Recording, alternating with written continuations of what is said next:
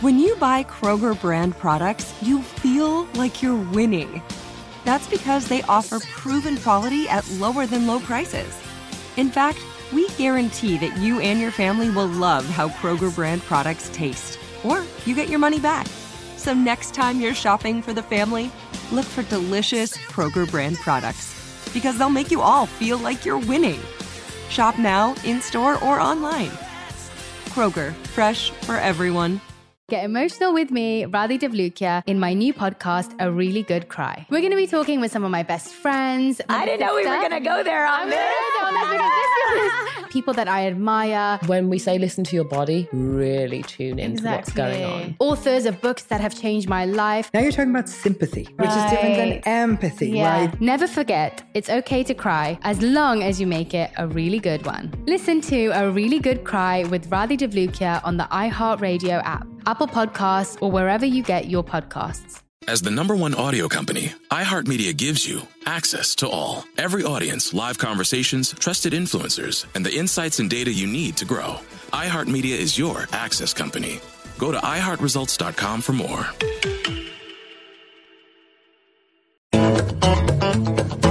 Go behind the wheel, under the hood, and beyond with Car Stuff from HowStuffWorks.com.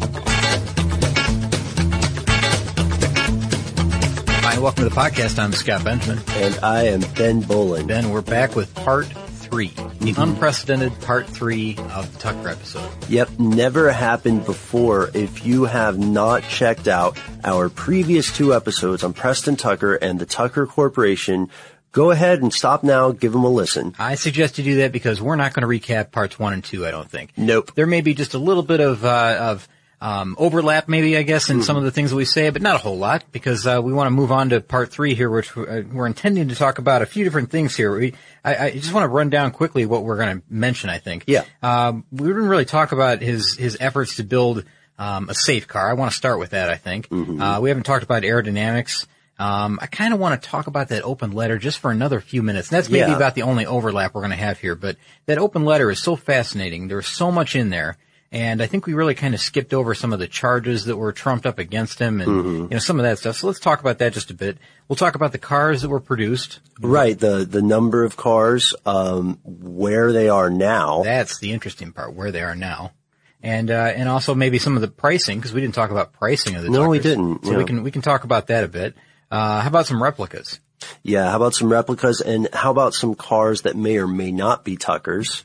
That's a good idea. And then we can also talk about some cars that never were Tuckers but would have been, maybe. Yeah, good idea. We can talk about that. And then there's some wrap-up stuff. And I do have one last item that I'd like to include that I know that you know this now. We've been studying this information so long now. I know that you're in on the secret, but I doubt if all of our fans are. I think there's a secret about Tucker and one car in particular. Oh, yeah. That we should talk about that has some history that I don't think a lot of our listeners are going to really know about. We have to save it till the end, though, Scott. Definitely, we'll do that. So let's dive right in with the main goal here. And I really think that a lot of people, maybe listening to all those, the first 2 parts, all those minutes and minutes, I guess, hours and hours, maybe right. of what we've talked about already.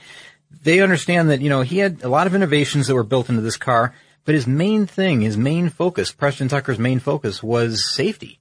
Yes, and it makes sense from his perspective because he's trying to sell not a sports car for a daredevil, he's trying to sell a car to a family. Exactly. And the design has some wildly innovative things that we don't see coming around for a long time. One of the biggest ones, of course, is the shotgun seat safety cage, right? Yeah, that was really cool. The one where the passenger would dive into the lower compartment if they saw an imminent crash approaching, right? Which sounds crazy, but we have to remember that the Tucker 48 has a rear engine. Yes, but you know what? Also, the other thing we have to remember is that they didn't even have seatbelts in these cars.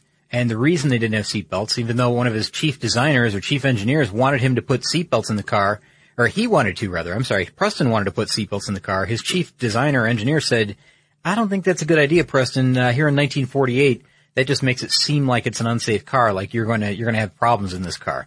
Right. Which is remarkable now when we think about it. I mean, cars have 15 airbags in them.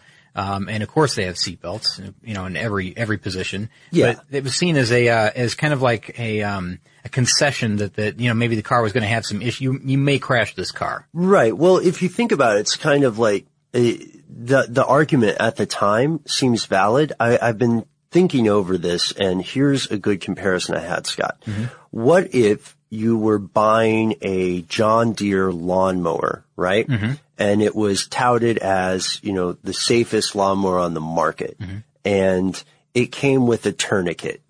Oh, you know what I mean? Okay, I understand. Yeah, I see your point. Like, you may or may not get your foot caught underneath this thing. Right. Mm-hmm. It is the safest lawnmower, partially because of this tourniquet kit we've included. Yeah, you could also lose your feet, but, you can tie those off and the bleeding will be kept to a minimum. Right. I got it. I understand. Well, all these safety things, I guess you could look at a lot of that stuff this way, but, some of the things like that, the lights that we talked about, we talked about the Cyclops light, of course. That's a main feature, and everybody points to that, the light turned with the vehicle. And one thing we didn't talk about, I think, in the first 2 episodes was how, that third light was not always on. And that's a perception that a lot of people have, is that it had 3 forward-facing lights at all times. Right. That, third light, which did turn with the wheels or with the wheel, only turned on if the turn exceeded, 10 degrees? 10 degrees, Ben. Very good. Yeah. So it was like an actuated light. So, only if your wheel went past 10 degrees to, either direction would that activate. So, that's how they got around that. And it's kind of like a modern day turning light that, would be on the lower parking lights. Right. Also, we know that this vehicle had a padded dash, and it had what I think is fair to call a predecessor of crumple zones, didn't it? Yeah, it had crumple zones as well.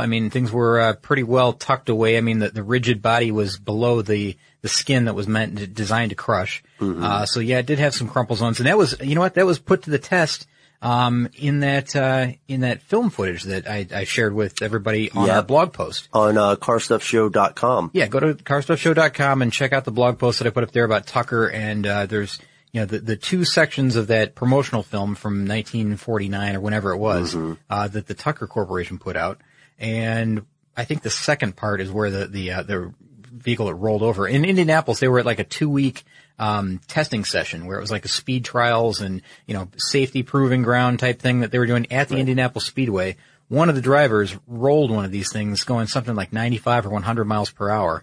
They thought, the guy was going to, be dead when they found him, but the car held up remarkably well, and it just had really superficial damage. I think cosmetic. Yeah, mostly cosmetic. The windshield popped out as it was designed to do, the 2-piece windshield. The crumple zones that we mentioned, I don't know if you could really call them crumple zones, but the fenders all crushed down to the body, or to the frame.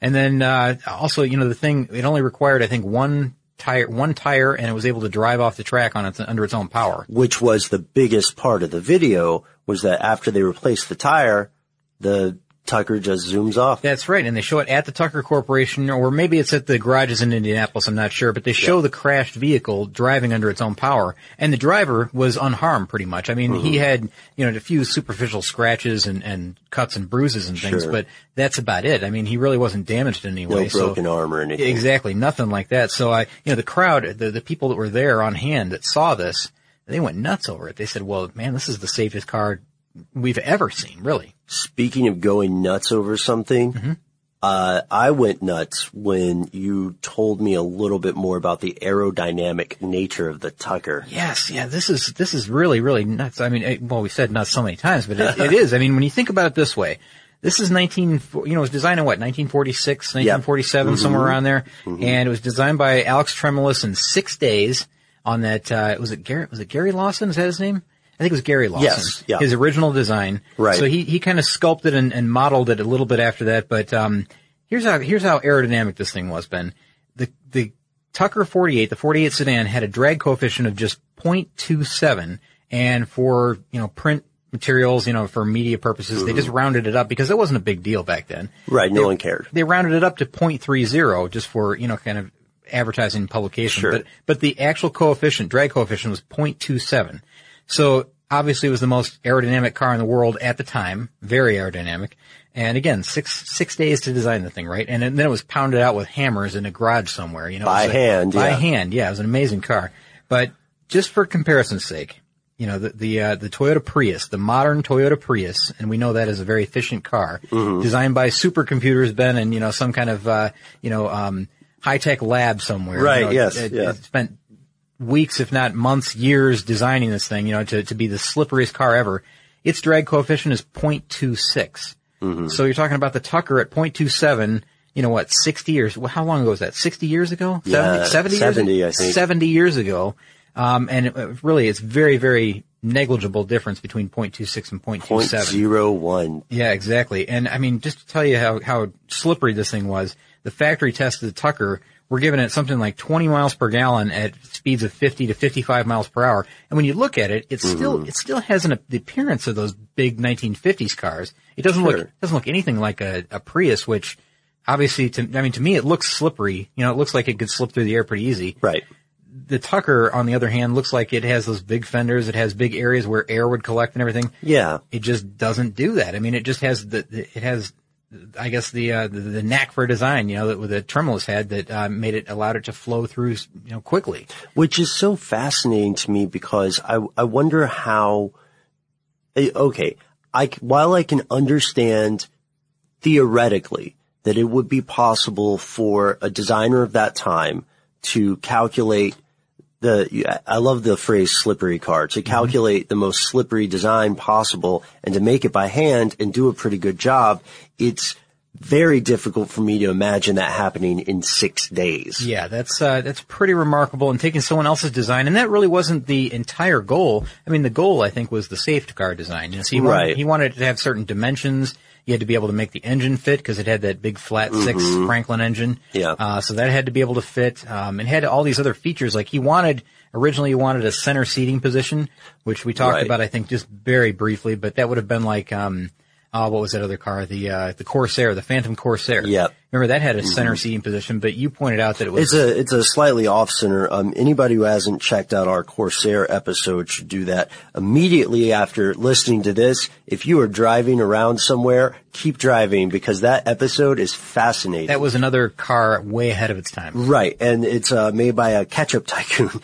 So the Corsair is just a little bit different because it had bench seating in the front for 4 people. And the driver was the second from the left. Yeah, strange design. Still doesn't make complete sense to me. The Tucker was originally supposed to have the driver in the center front and then kind of like, what was it, a McLaren? Had that standard style where there were 2 other seats diagonally behind you. How cool would that have been? Forms a triangle if you look straight down on it. I would love to see that Are in you production. kidding? That would be awesome. I mean, I love the McLaren design. I think it's just so cool that the driver sits right in the middle, very much like a race car. I think it's smarter to have the driver in the middle. Yeah, and then, what the other thing is, I think it is too. I believe you. I think that's exactly right. You're centered. You seem like you know the corners of the car a little better. Yeah. You're not looking across the whole car to see where the far fender is, exactly. making turns, things like that. I mean, you get the feel for it quickly, but still, it's better to be able to see everything. One more safety thing we should say that differentiated the Tucker to other cars of its day.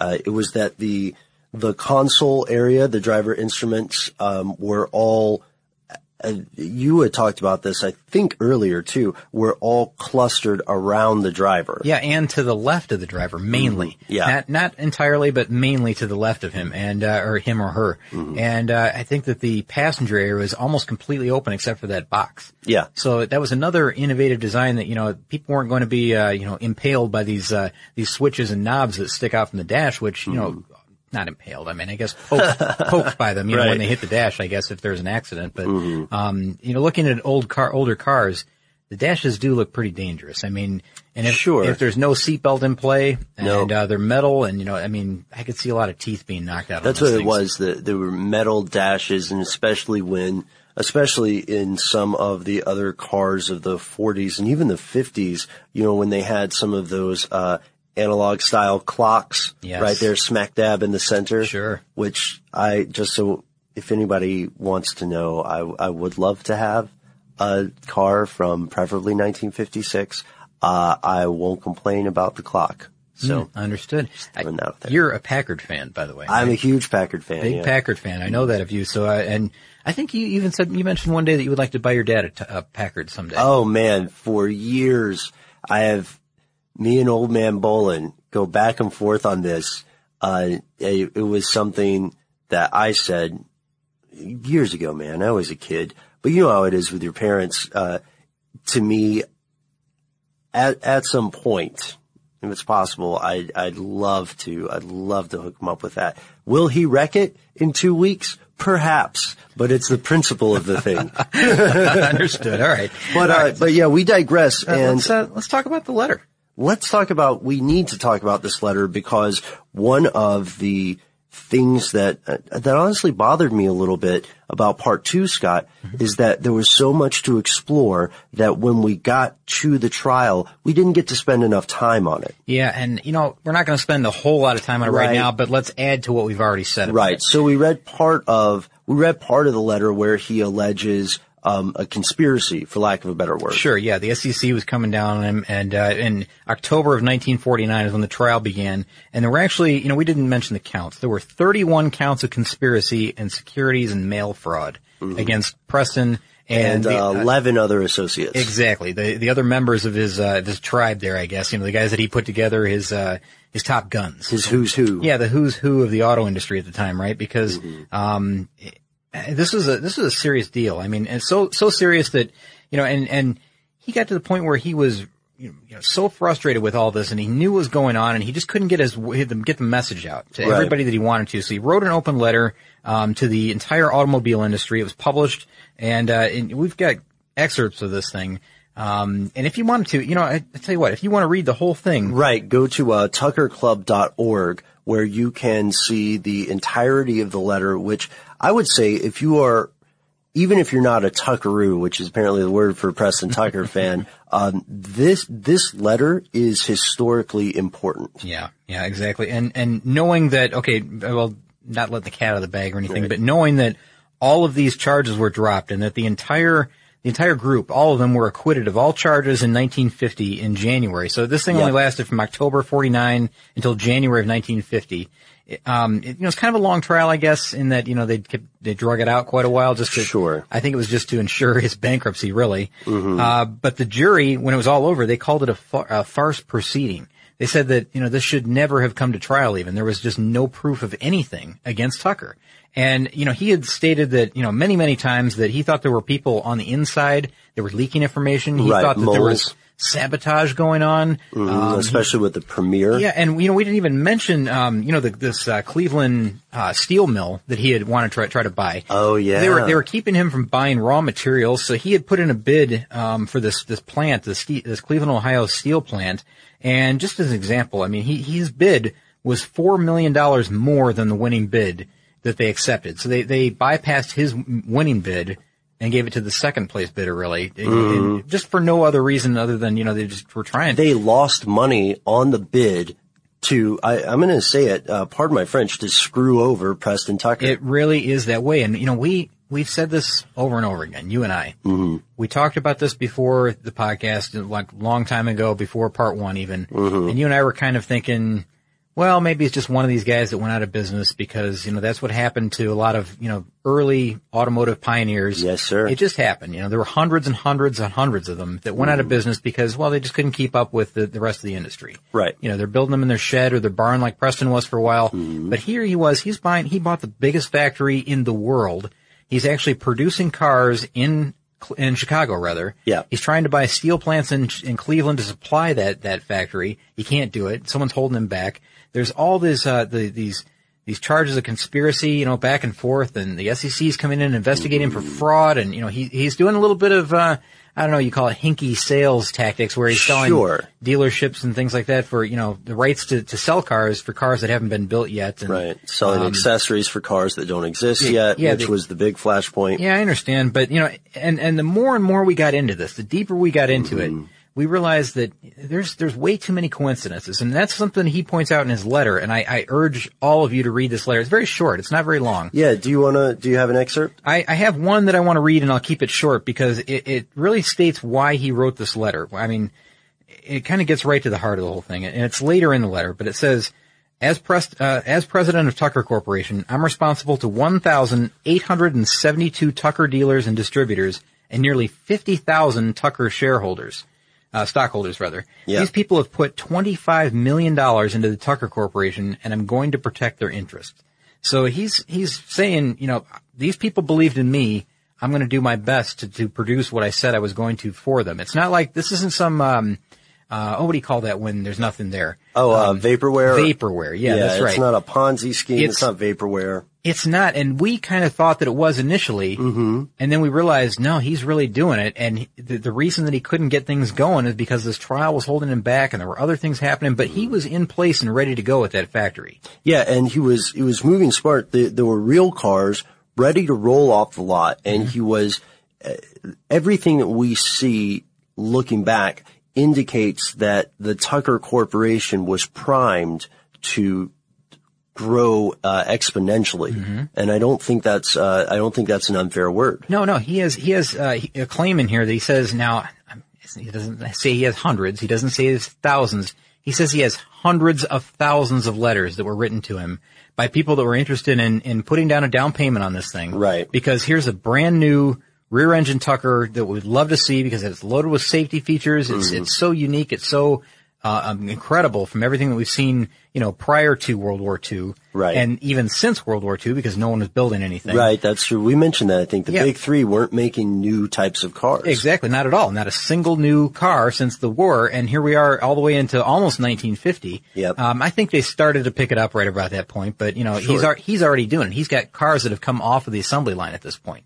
So, this is like a pivotal point, I think, is this trial, because that really took him down. That was it. That was the end of him. Right, because the SEC's position, specifically with the fraud allegation, was that Tucker himself never intended to actually build cars. And that's why you and I are harping on this right now, because we talked about some of this stuff earlier. His defense team refused to call witnesses because they said there was no offense. And, I know that I mentioned this, the lawyer, the head of the defense team for Tucker made, I think, the strongest point in the trial when he essentially said, so the SEC is saying that we never intended to build cars.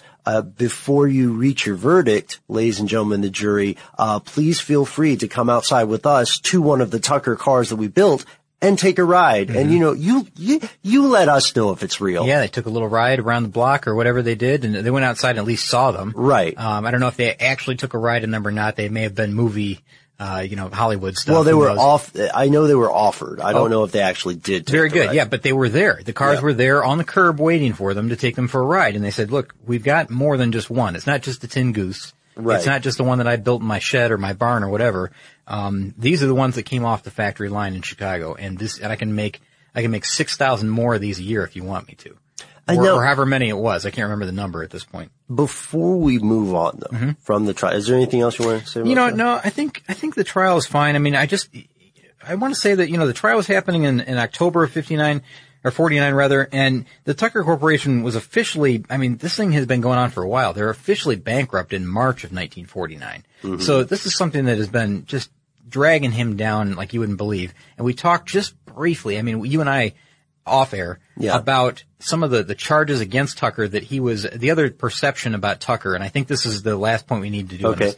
The perception was that he was like some multimillionaire that was just living like a king. Oh, that's right. Yes. We talked about this. We should mention this. You're right. We do need to dwell on this for a second because there was this huge perception that, which didn't help his case, that Preston Tucker was living the high life off investors' money, that he had this huge apartment in Chicago and that he was, flying back and forth, crisscrossing the country on a private jet. Yeah. And that this meant that all the money that was supposed to go toward building the Tucker 48 was instead going into the pocket of Preston Tucker. But as you and I found out, that's not exactly true. Yeah, see, that's what people thought because the press would show photos of Tucker, say, relaxing in his condo on Lakeshore Drive in Chicago, right? Right, which if you're not familiar with Chicago is a very nice neighborhood. Chicago, Lakeshore Drive, late 1940s.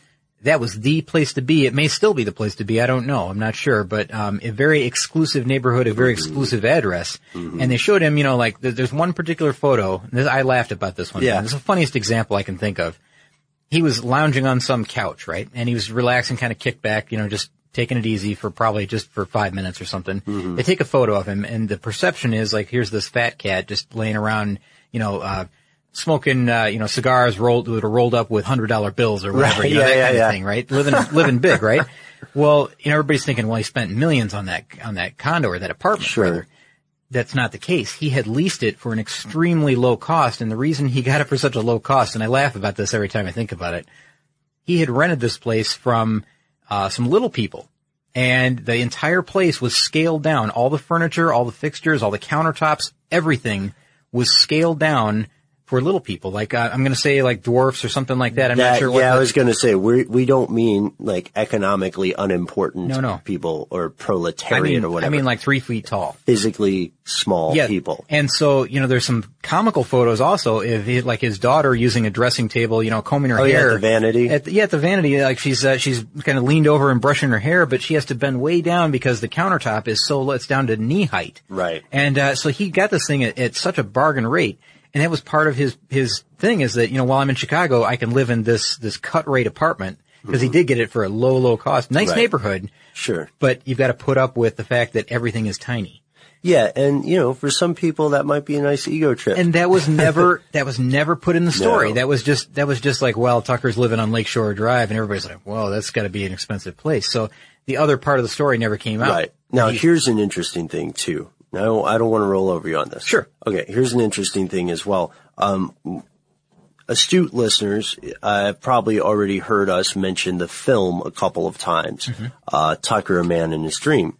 And this is a Francis Ford Coppola film about Preston Tucker. It's received a lot of accolades. It has also received a fair share of criticism. If you read articles that are a bit more skeptical of Preston Tucker's side of the story, then one of the big things that they like to say is that history has romanticized Preston Tucker as a man against the corporate machine, and while that may be an intriguing story, they say that the magic of the movie has, for lack of a better word, or for lack of a better phrase, given some rose-tinted glasses to the entire story. But that got me thinking. If you use paper, you're a human. But if you choose paper, you're a papertarian. Someone who lives a paper-based lifestyle because it has a positive impact on the planet. And also because it's the easiest choice you'll make all day. Seriously. It's as easy as reaching for boxed instead of bottled water. It's as easy as opting for beauty products that come in paper packaging. It's as easy as grabbing eggs in a cardboard container. And that's all in one trip to the grocery store, which, if we're being honest, you were planning to go to anyway. But paper isn't just an easy choice. Papertarians know that it's the smart choice, too. Because paper comes from trees, a renewable and sustainably managed resource. And paper products are designed to be recycled.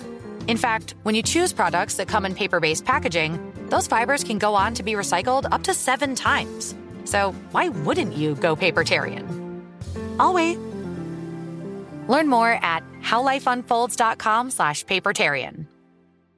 Get emotional with me, Radhi Devlukia, in my new podcast, A Really Good Cry. We're going to talk about and go through all the things that are sometimes difficult to process alone. We're going to go over how to regulate your emotions, diving deep into holistic personal development, and just building your mindset to have a happier, healthier life. We're going to be talking with some of my best friends. I didn't know we were going to go there on this.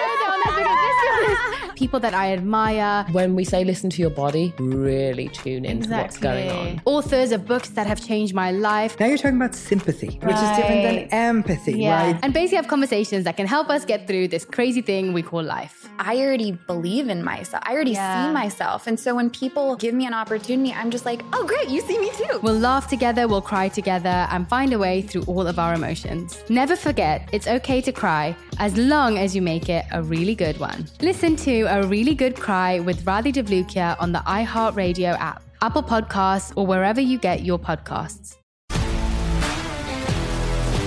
If you love sports and true crime, then there's a new podcast from executive producer Dan Patrick and hosted by me, Jay Harris, that you won't want to miss. Playing Dirty: Sports Scandals. Each week, I'm squeezing the juiciest details from some of the biggest sports scandals ever. I'm talking Marcus Dixon, Olympic gymnastics, Cain Velasquez, salacious Super Bowl-level scandals. Join me on the dark side of sports by listening to Playing Dirty: Sports Scandals on the iHeartRadio app, Apple Podcasts, or wherever you get your podcasts.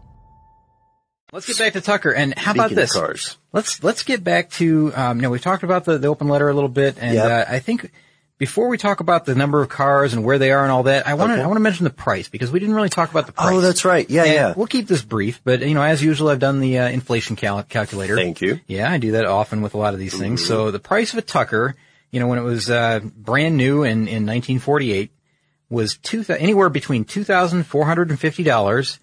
And then it kind of raised up, the estimates went up to about $4,000. Which, in their defense, is a common thing during cars development. Like, look at the Volt. Yeah, sure, it happens. I mean, the prices start out kind of low, and they say, we're going to give you all of this for this price. And they're like, well, testing and development has proven that we're not able to give it to you for that price. Let's give it to you for this price. And it's a little bit more, and then it goes up until the final production, and then it's always just a little bit higher than you thought. All right, so Noel, if we could get a drum roll, please. What is the price in the modern day? All right, so in 2013 dollars, if you want to take it from, the 2450 to 4,000, $23,682.35, all the way up to $38,665.06. So I guess, it started out kind of low at 23.6, and it went all the way up to 38.6.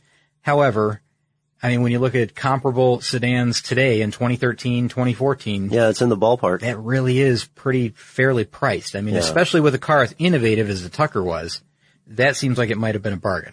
Yeah, I think so, considering all of the stuff that you would still get there. Because if you look at a price range like that in modern cars today in the U.S., that is reasonable. It is reasonable. You know what's not reasonable? What's that? The price that was paid for a Tucker recently at auction. Oh, no. Is it time? Yeah, it is time. I think we should just mention this because, we've probably, or most listeners have probably heard that, of course these cars were sold for, $2,450 or $4,000 or whatever, right? I get that. I understand that, those 50 are still pretty limited. They're very limited. The ones that are around still are rare. And they sell for quite a bit of money. So the ones that, we think about, that go to auction, these are the ones that, the $1 million cars that museums pay for. Right. These are like marquee cars. These are things you see in the Smithsonian or billionaires collection. Well, before you go on though, let me just say, because these are auction prices, right? Auction prices. Okay. Just a little bit of background. If you don't know, the Tuckers are any of the Tucker cars that ever pops up. It's going to be something that car aficionados around the world travel to bid on. So I just want that to be exactly something people understand. They'll cross oceans to bid on that car. Yes, sir. And bring it to their homeland. That's the way it works. So, these are coveted vehicles. Now, the past record, and I think a lot of people have heard this one. The past record was something like $1,227,500. That's a lot of money for a car that sold for $2,450 originally, $4,000 or whatever. Yeah, a used car. A used car that's 70 years old, right? Okay, I understand that. Right. Now, in January of 2012, there was a recent sale, another Barrett Jackson sale in Scottsdale, Arizona, and this is the highest price ever paid for Tucker, and it was Tucker the 43rd Tucker that rolled off the line. So the car number 1043, and the total price, Ben, was $2.65 million. Someone bid $2.65 million for a Tucker. Wait. The number goes up. Plus bidder fees. 10%. Now, can you imagine paying 10% on top of $2.65 million? So the total price, $2.91 million total. 2.91. So almost $3 million. Wow. For a Tucker. So the price has gone up considerably. And if I had one of the other Tuckers, not the one that just sold, but one of the other ones, I would be rubbing my hands together, trying to determine which sale I would put it up at next, because I think the value goes up every time one of these things takes itself out of circulation or is sold for an incredible price like that. The rest of them have to be going up in value as well. Absolutely. And now it's time for us to talk about the cars themselves, right? Yes. Where are they now? Yeah, and how many are there, which is another one, right? That is interesting. Okay, so we know that including the Goose, there were 51 complete cars. Is that right? Yes. Okay. And we know that there were more frames than there were cars. Yeah, and I want to add one little asterisk here, is that there was another car that was never completed. So there's one that kind of came off the line that was semi-completed, and the parts were never there. I think in 1980 or something like that. Yeah, in the 1980s. I'm not sure exactly when, but it was finally finished with replica pieces, like fiberglass pieces. But that's the only kind of asterisk that I want to add to that whole thing. But 58 frames, right? Yeah, exactly. So that's intriguing.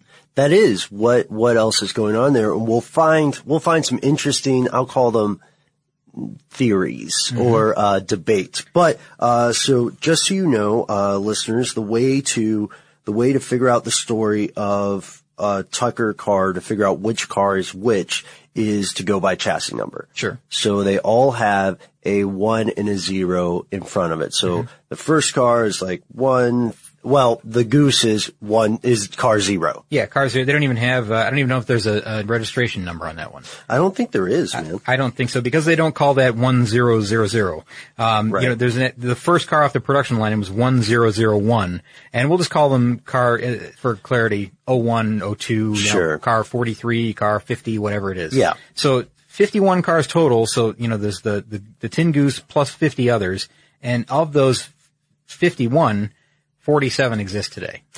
Yes, and we know that one fortunate thing is we are at least able to know what happened to the ones that don't exist. Yes. All right. More or less. More or less. So, Scott, I have to ask, what are some of the interesting stories that you have? Well, if you go to the Tucker, tuckerclub.org? Yeah, tuckerclub.org. They have kind of a Tucker car guide, or, find a Tucker or something like that. It's a Tucker registry, basically. Yep. And it has a picture of each car. It tells you where it is right now and if it's on display. And I think you still have to kind of, look through and make sure that it truly is on display, because museums change their display options often. Right. But, you click on each car and it'll tell you a little bit more of the story of that one. It's not just those 3 little items. Click on the picture. They'll show you more pictures of that specific vehicle and then some additional information. So I clicked through every single one of these cars, Ben. Yep. All of them. And I found all the, I'll quickly go through and just give you some highlights, because all of them have, a semi-interesting story. Some have a really interesting story. And then this kind of leads into our last thing that's a surprise. Right. And I've got a little bit of new info on that, by the way. Okay, so the first one, the Tin Goose, is owned by the Swigert Antique Auto Museum, and they also own another one. They also own car number 13. So they have 2 Tuckers at the, I think it's Swigert or Swigert, maybe. But that's in Huntington, right? Huntington, Pennsylvania. Yeah. Yeah, that's right.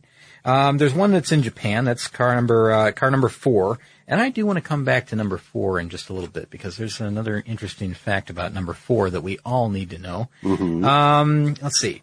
Car number 8. Oh, number 8, Ben.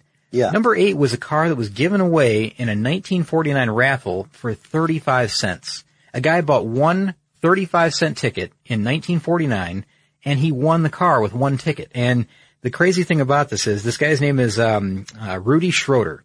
And he's from Perrysville, Missouri, and he was age 21 when he won this thing in 1949. The problem was he couldn't get insurance for the thing. He drove it for a while. Yeah. I think he lost his insurance like 3 times because they wouldn't insure it. And he said, after a while it just became so much trouble, I just got rid of it. I just sold it to somebody. Didn't really care at the time. It wasn't such a value, a trader's or a valuable piece at the time. Right, it was more just an oddity. It was an oddity, it was unique, it was fun, and he loved it. He really did like the car, but he just couldn't keep it because he couldn't insure it. It was kind of treated the way that a little known import brand would be treated. Exactly, yeah. I mean, it's rare, but what are you going to do with it, really? Yeah. There's no market for it at the time.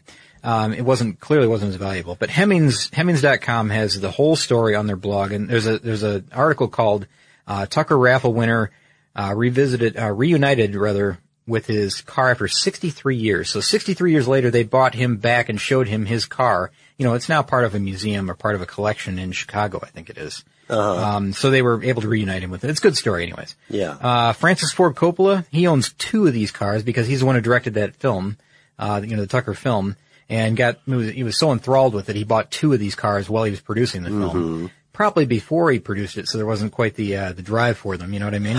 Right. But he owns, number 14, and he also owns number 37. Number 16 is the car that's on display at the Henry Ford Museum, which I've seen that one before. Black Tucker. Another one that's in Japan is car number 20. That one also went. In 1953, car number 18 was wrecked and then scrapped for parts. And, I think they say parts of that one just kind of exist here and there. They're kind of traded around, sold, auctioned off, whatever. They're still, even the parts are valuable. Also, and I'll end up with this pretty quick here, but number 23 has got kind of an interesting story. This one was destroyed in a fire, and there was just absolutely no saving it at all. I mean, it was gone. There's no way to bring it back. You couldn't derust it and bring it back from where it was. It was melted and warped and everything. This car eventually had to go to the crusher. There was no way around it. But after it was crushed, and this is interesting, a founding member of the TuckerClub.org bought the remains of that car. Yep. Of the crushed car. Brought the square. Had them buried under his garage, and he knows where they are all the time. So it's like kind of a comforting thought to him to know where number 23 is, and that's the Tucker that he owns. Yeah, it's a cold comfort. Yeah. But you do technically own one, sir. And again, this is the last time I'm going to say more stuff about this website that we keep mentioning, but TuckerClub.org is an amazing resource. Oh, it is. It definitely is. And they put a lot of work into it, and it's free, and please check it out if you're all interested. I have one car before we go on. Okay. If you use paper, you're a human. But if you choose paper, you're a papertarian. Someone who lives a paper-based lifestyle because it has a positive impact on the planet. And also because it's the easiest choice you'll make all day. Seriously. It's as easy as reaching for boxed instead of bottled water. It's as easy as opting for beauty products that come in paper packaging. It's as easy as grabbing eggs in a cardboard container. And that's all in one trip to the grocery store, which, if we're being honest, you were planning to go to anyway. But paper isn't just an easy choice. Papertarians know that it's the smart choice, too. Because paper comes from trees, a renewable and sustainably managed resource. And paper products are designed to be recycled. In fact, when you choose products that come in paper-based packaging, those fibers can go on to be recycled up to 7 times. So why wouldn't you go papertarian? I'll wait. Learn more at howlifeunfolds.com/papertarian. Get emotional with me, Radhi Devlukia, in my new podcast, A Really Good Cry. We're going to talk about and go through all the things that are sometimes difficult to process alone. We're going to go over how to regulate your emotions, diving deep into holistic personal development, and just building your mindset to have a happier, healthier life. We're going to be talking with some of my best friends. I didn't know we were going to go there on this. People that I admire. When we say listen to your body, really tune into what's going on. Authors of books that have changed my life. Now you're talking about sympathy, which is different than empathy, right? And basically have conversations that can help us get through this crazy thing we call life. I already believe in myself. I already see myself. And so when people give me an opportunity, I'm just like, oh, great, you see me too. We'll laugh together, we'll cry together, and find a way through all of our emotions. Never forget, it's okay to cry as long as you make it a really good one. Listen to A Really Good Cry with Radhi Devlukia on the iHeartRadio app, Apple Podcasts, or wherever you get your podcasts. If you love sports and true crime, then there's a new podcast from executive producer Dan Patrick and hosted by me, Jay Harris, that you won't want to miss. Playing Dirty: Sports Scandals. Each week, I'm squeezing the juiciest details from some of the biggest sports scandals ever. I'm talking Marcus Dixon, Olympic gymnastics, Cain Velasquez, salacious Super Bowl-level scandals. Join me on the dark side of sports by listening to Playing Dirty: Sports Scandals on the iHeartRadio app, Apple Podcasts, or wherever you get your podcasts. So 26. 26, okay. All right. The thing about 26 is that it's the only complete Tucker that has the Tucker-matic transmission. Oh, really? Yeah. That's that automatic transmission that he wanted, right? That Tucker himself wanted, but didn't really fly, right? Right. And so this was originally owned for a while by a guy named David Kamek, and when he passed away in 2013, his collection was donated to the AACA museum, out there in Hershey, Pennsylvania. No kidding. So that's the only one out of all these cars that has the Tucker-matic. Now I think the problem with that one was that it was stripping the gears out really on the first gear. Is that right? Something like that? It wasn't production quality at that point. They could have fixed it, but. I think the torque was the problem, right? Because there was so much torque in that Franklin engine that it just was destroying the transmissions and the Preston's design, which I think the main thing about the Preston, or was it the Tucker-matic or whatever he called it? Mm-hmm. I think the main thing about that was it had so many fewer parts than a traditional automatic transmission at the time. Right, yeah. And you know how I feel about this kind of stuff, man. I'll take simplicity over a bunch of bells and whistles. Yeah. But it wasn't quite worked out. Yeah, so. It wasn't exactly right. I mean, simplicity is a great thing, of course. You try to pare things down and make them easier, and I understand that, but this thing was, it was just not enough to cover the torque, so it just couldn't do it. Now, it sounds like a remarkable thing. Look into the Tucker-matic, by the way, because, I mean, I'm just making these numbers up, Ben, but if a regular transmission had something like, 150 moving parts or whatever in it, this one had something like 27. Right. It was dramatically lower. I mean, it was supposed to be a true reinvention of the automatic transmission, really. Okay, so let's just quickly go through the last ones, and then we'll get back to our story here. Oh, yeah, we have to put in some other things before we get to the surprise. Okay. Yeah, we do. That's right. Okay. All right, so number 27 was the car that was rolled in testing in Indianapolis, and only, again, remnants and remains and parts of this one exist as well. Harrah's Auto Collection in Reno, Nevada owns number 32. The Peterson Automotive Museum in Los Angeles owns number 30. Let's see, Francis Ford Coppola, we already talked about that for his other one. The Smithsonian car, the one that's on our webpage. Oh yeah, 39, right? Number 39, that's right, and that is a gorgeous silver car. That's a really, really pretty. If you take a look at the photo on carstuffshow.com, and tell me what you think of that silver car. It's on our podcast page, or it's the highlighted one for one of the parts of our show. Maybe part 2. Something else interesting about that car. Do you know how the Smithsonian got it? Did you hear this story? No, I did not. They got it from the U.S. Marshal Service. No kidding. Because it was seized in a 1992 drug bust. Really? Yeah. Wait, hang on. Here we go. It's interesting. Yeah. So it was placed in display in 2011. Yeah, the Smithsonian got it when the U.S. Marshal Service seized the car in a 1992 narcotics arrest. So instead of selling it at an auction the way the Marshal system usually would with a repoed car or pressing in the service, they decided to donate the car to the Smithsonian. Very nice. And that's pretty, I think that's pretty amazing. I kind of like that. I like that it was donated and everybody can get to enjoy that, So another one. I know we're doing, I think this is going to be the podcast where we one more thing it for a while. Okay. But car number 38 was owned by a guy named, Bernard Gleiberman. And, for a while he owned the Shreveport Pirates. And creditors moved to get the car from him, to possess the car, because he was having some financial problems. And apparently his lawyer attempted to commit some grand theft auto with Gleiberman's blessing, I imagine, and hide it from Uncle Sam. He ran out of gas on the way. How embarrassing is that? Sure. I wonder what his plans were. Was he headed south of the border or something, or what was he doing? I don't know. Was he going to bury it? That would be an interesting story if he buried the car. I know. They should have had us on the horn in this decision. Put it in a vault somewhere. Right. But the car, Gleiberman did get to keep the car in his legal proceedings. The car was auctioned in 2006, and then again it was sold in 2008. Okay. All right. Well, I've got a couple more here, and that's it, really.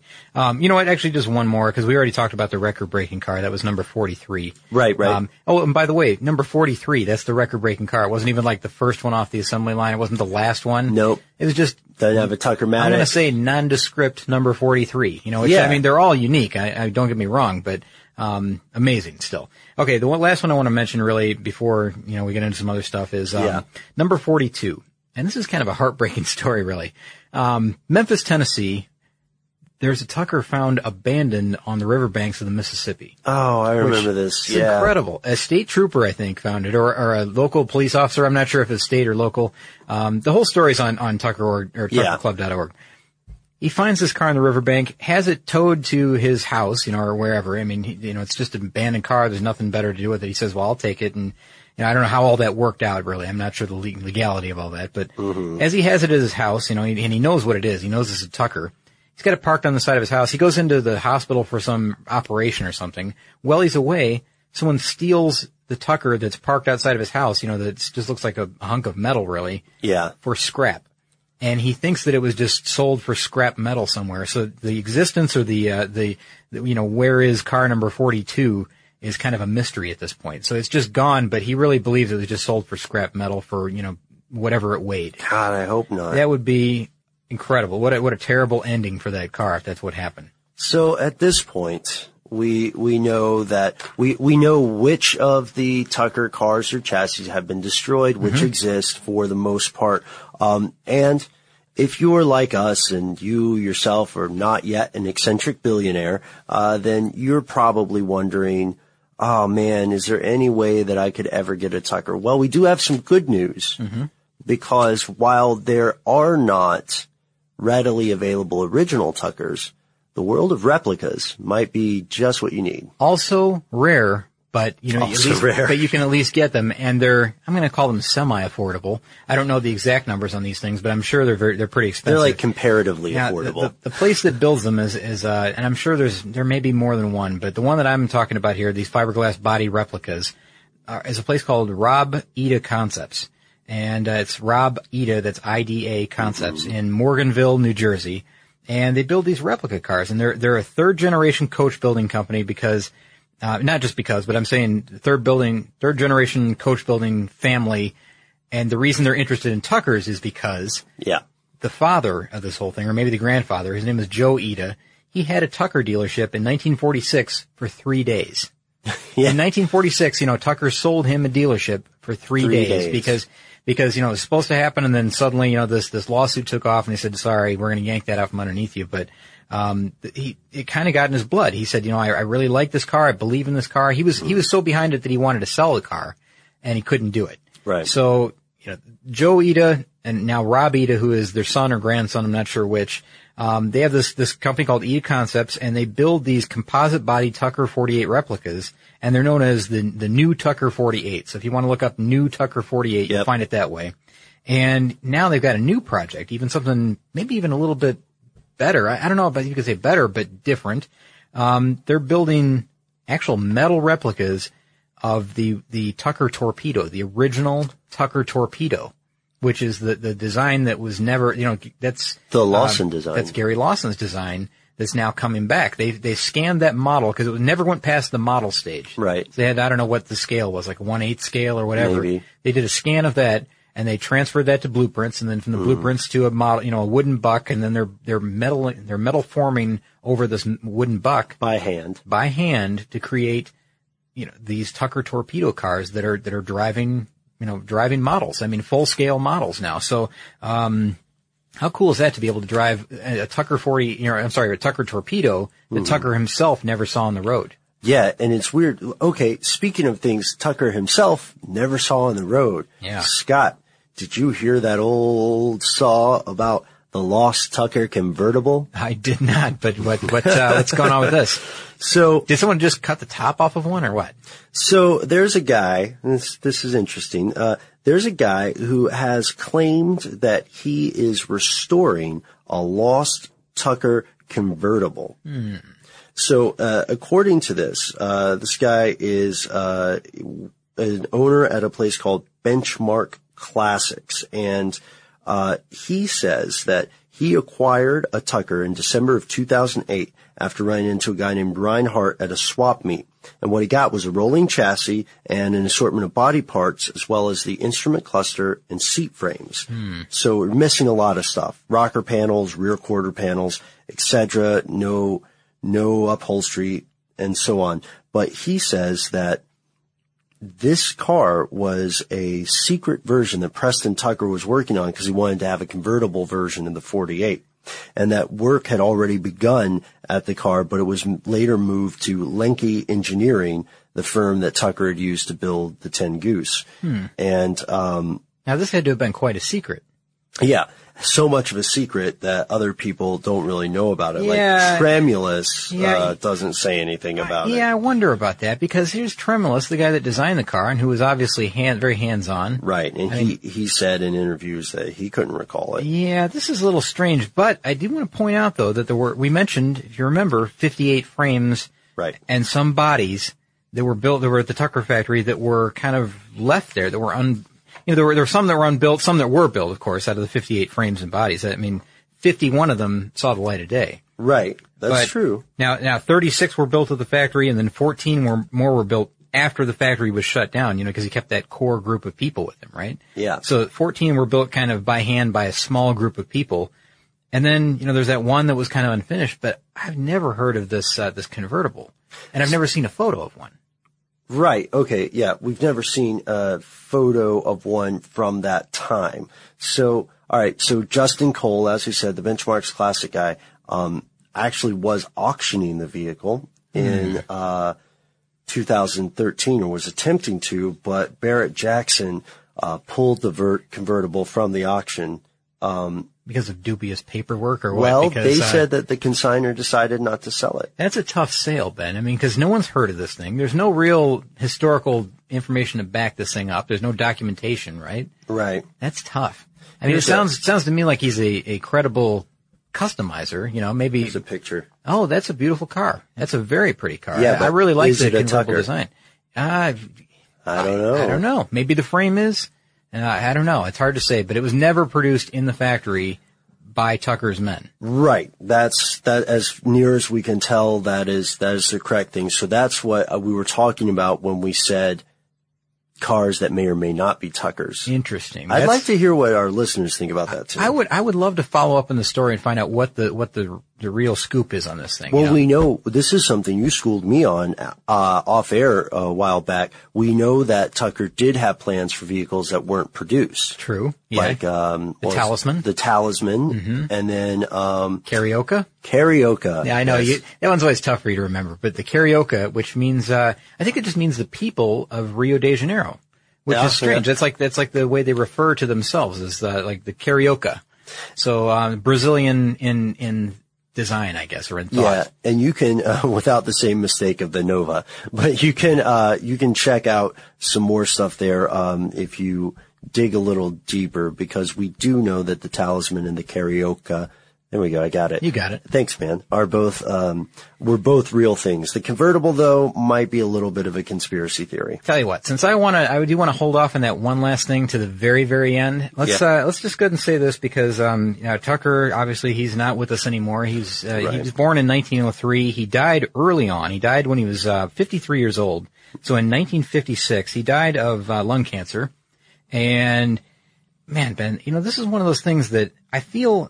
And I've seen this happen to other people before, where something just so traumatic happens in their life that, it seems like not long after that, it's almost like their health just gives away because their immune system's down or something. It really seems to me that there's something to that. The trial broke him. And I know that, he died of lung cancer. I get that. That gets you eventually. I know that. Right. However, the timing is so strange that it was just after this, and he was so energetic and so full of life and everything before that. I get it. The timing is just a really odd thing for me. I think I really believe that the trial brought him down so much, that, he was probably low in spirits and in health and everything at that point.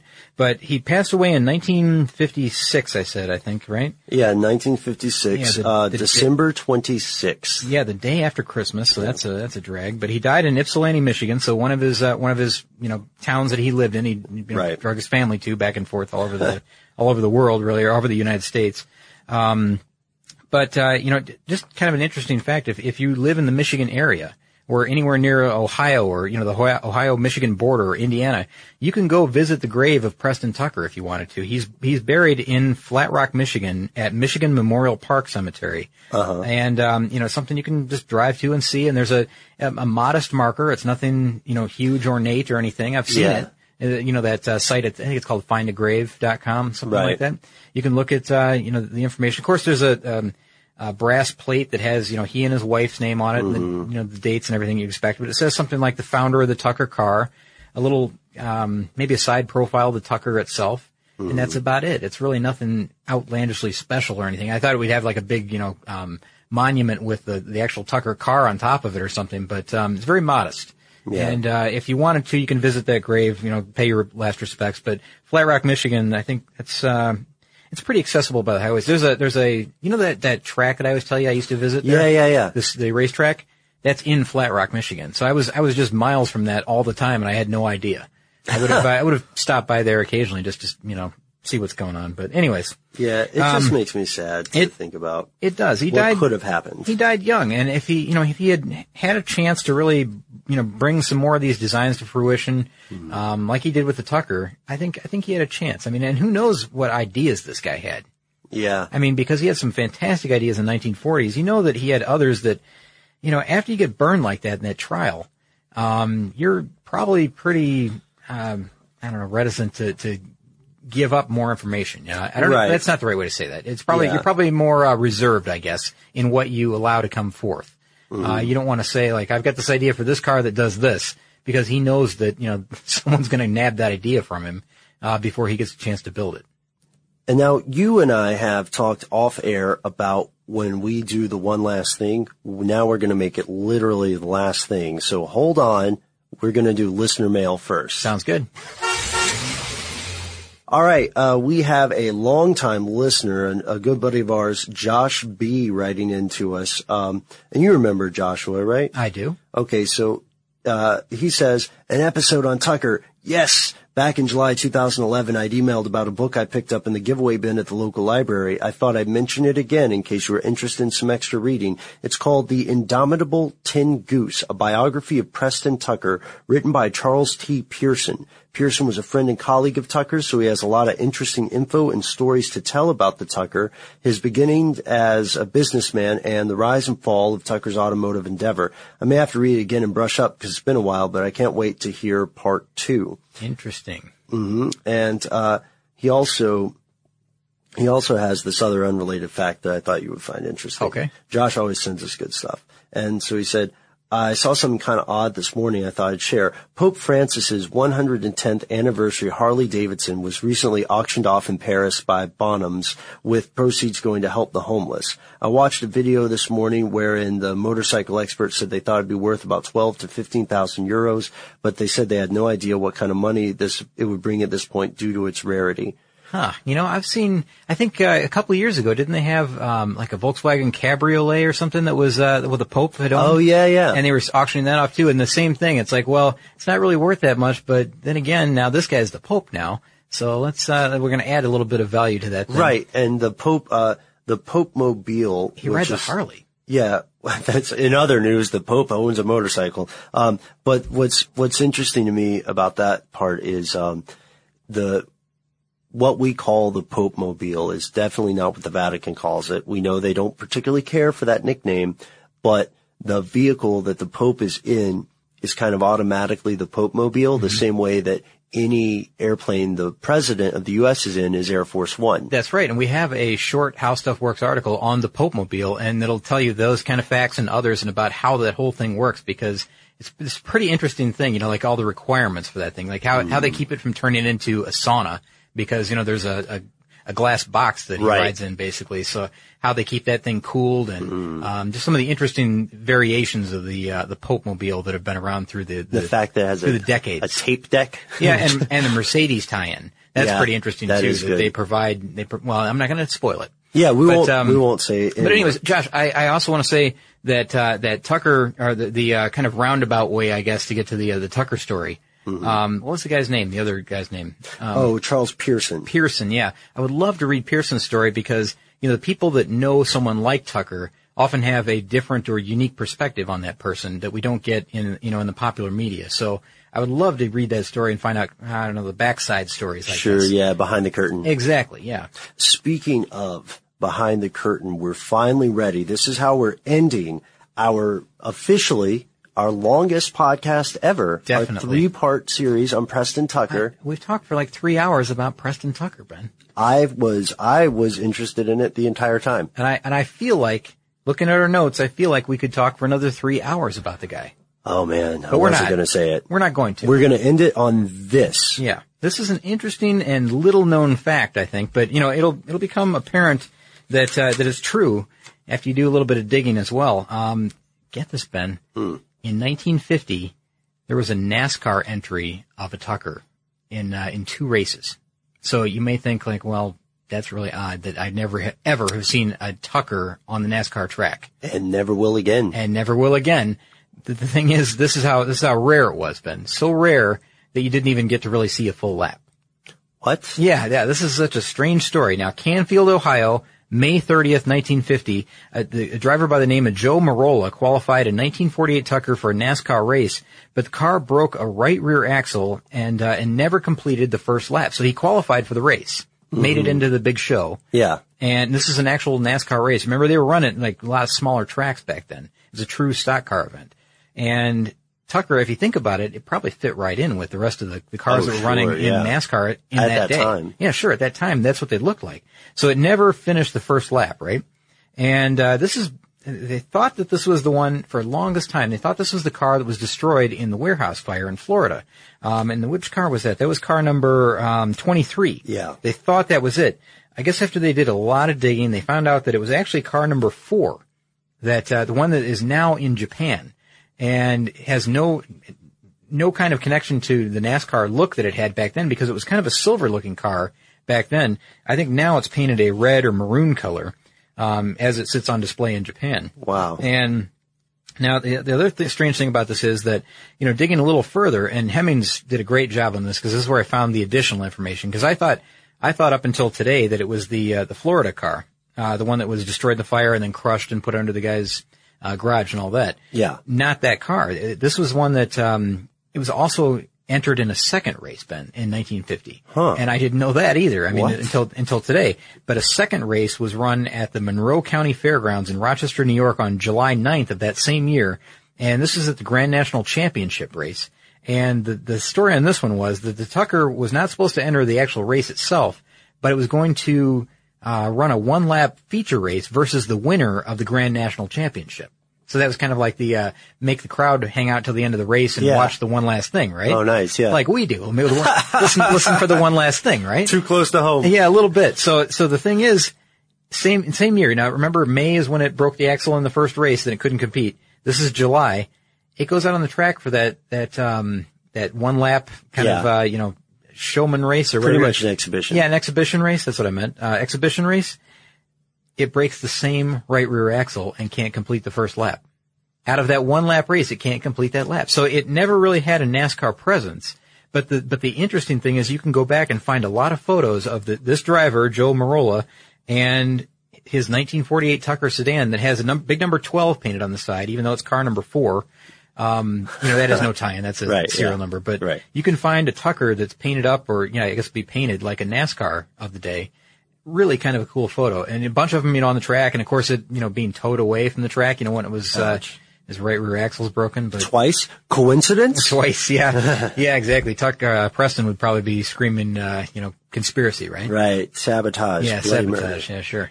But without knowing more information, we have to be hesitant in our statements. Like we know that there were design problems, as there would be in any early production of a completely new vehicle. Sure. And you know what? Other people complained of the same type of axle issues. Right.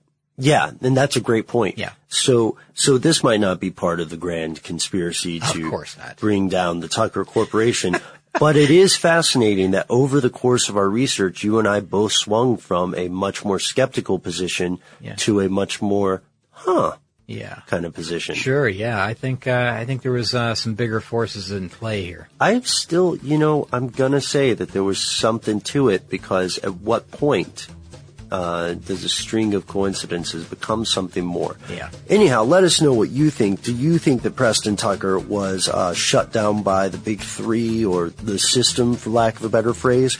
Or do you think that this was just a run of bad luck and yet another early car corporation that couldn't Just for one reason or another. Just a small businessman that couldn't compete. Do you think that, or do you think someone took him down? Yep. Let us know on Facebook and Twitter, where we are Car Stuff HSW.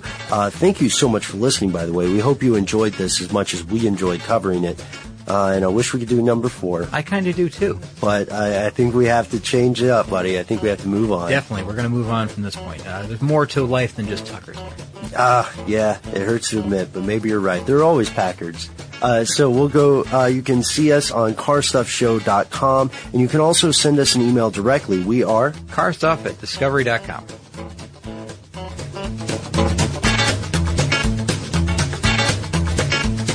For more on this and thousands of other topics, visit howstuffworks.com. Let us know what you think. Send an email to podcast@howstuffworks.com.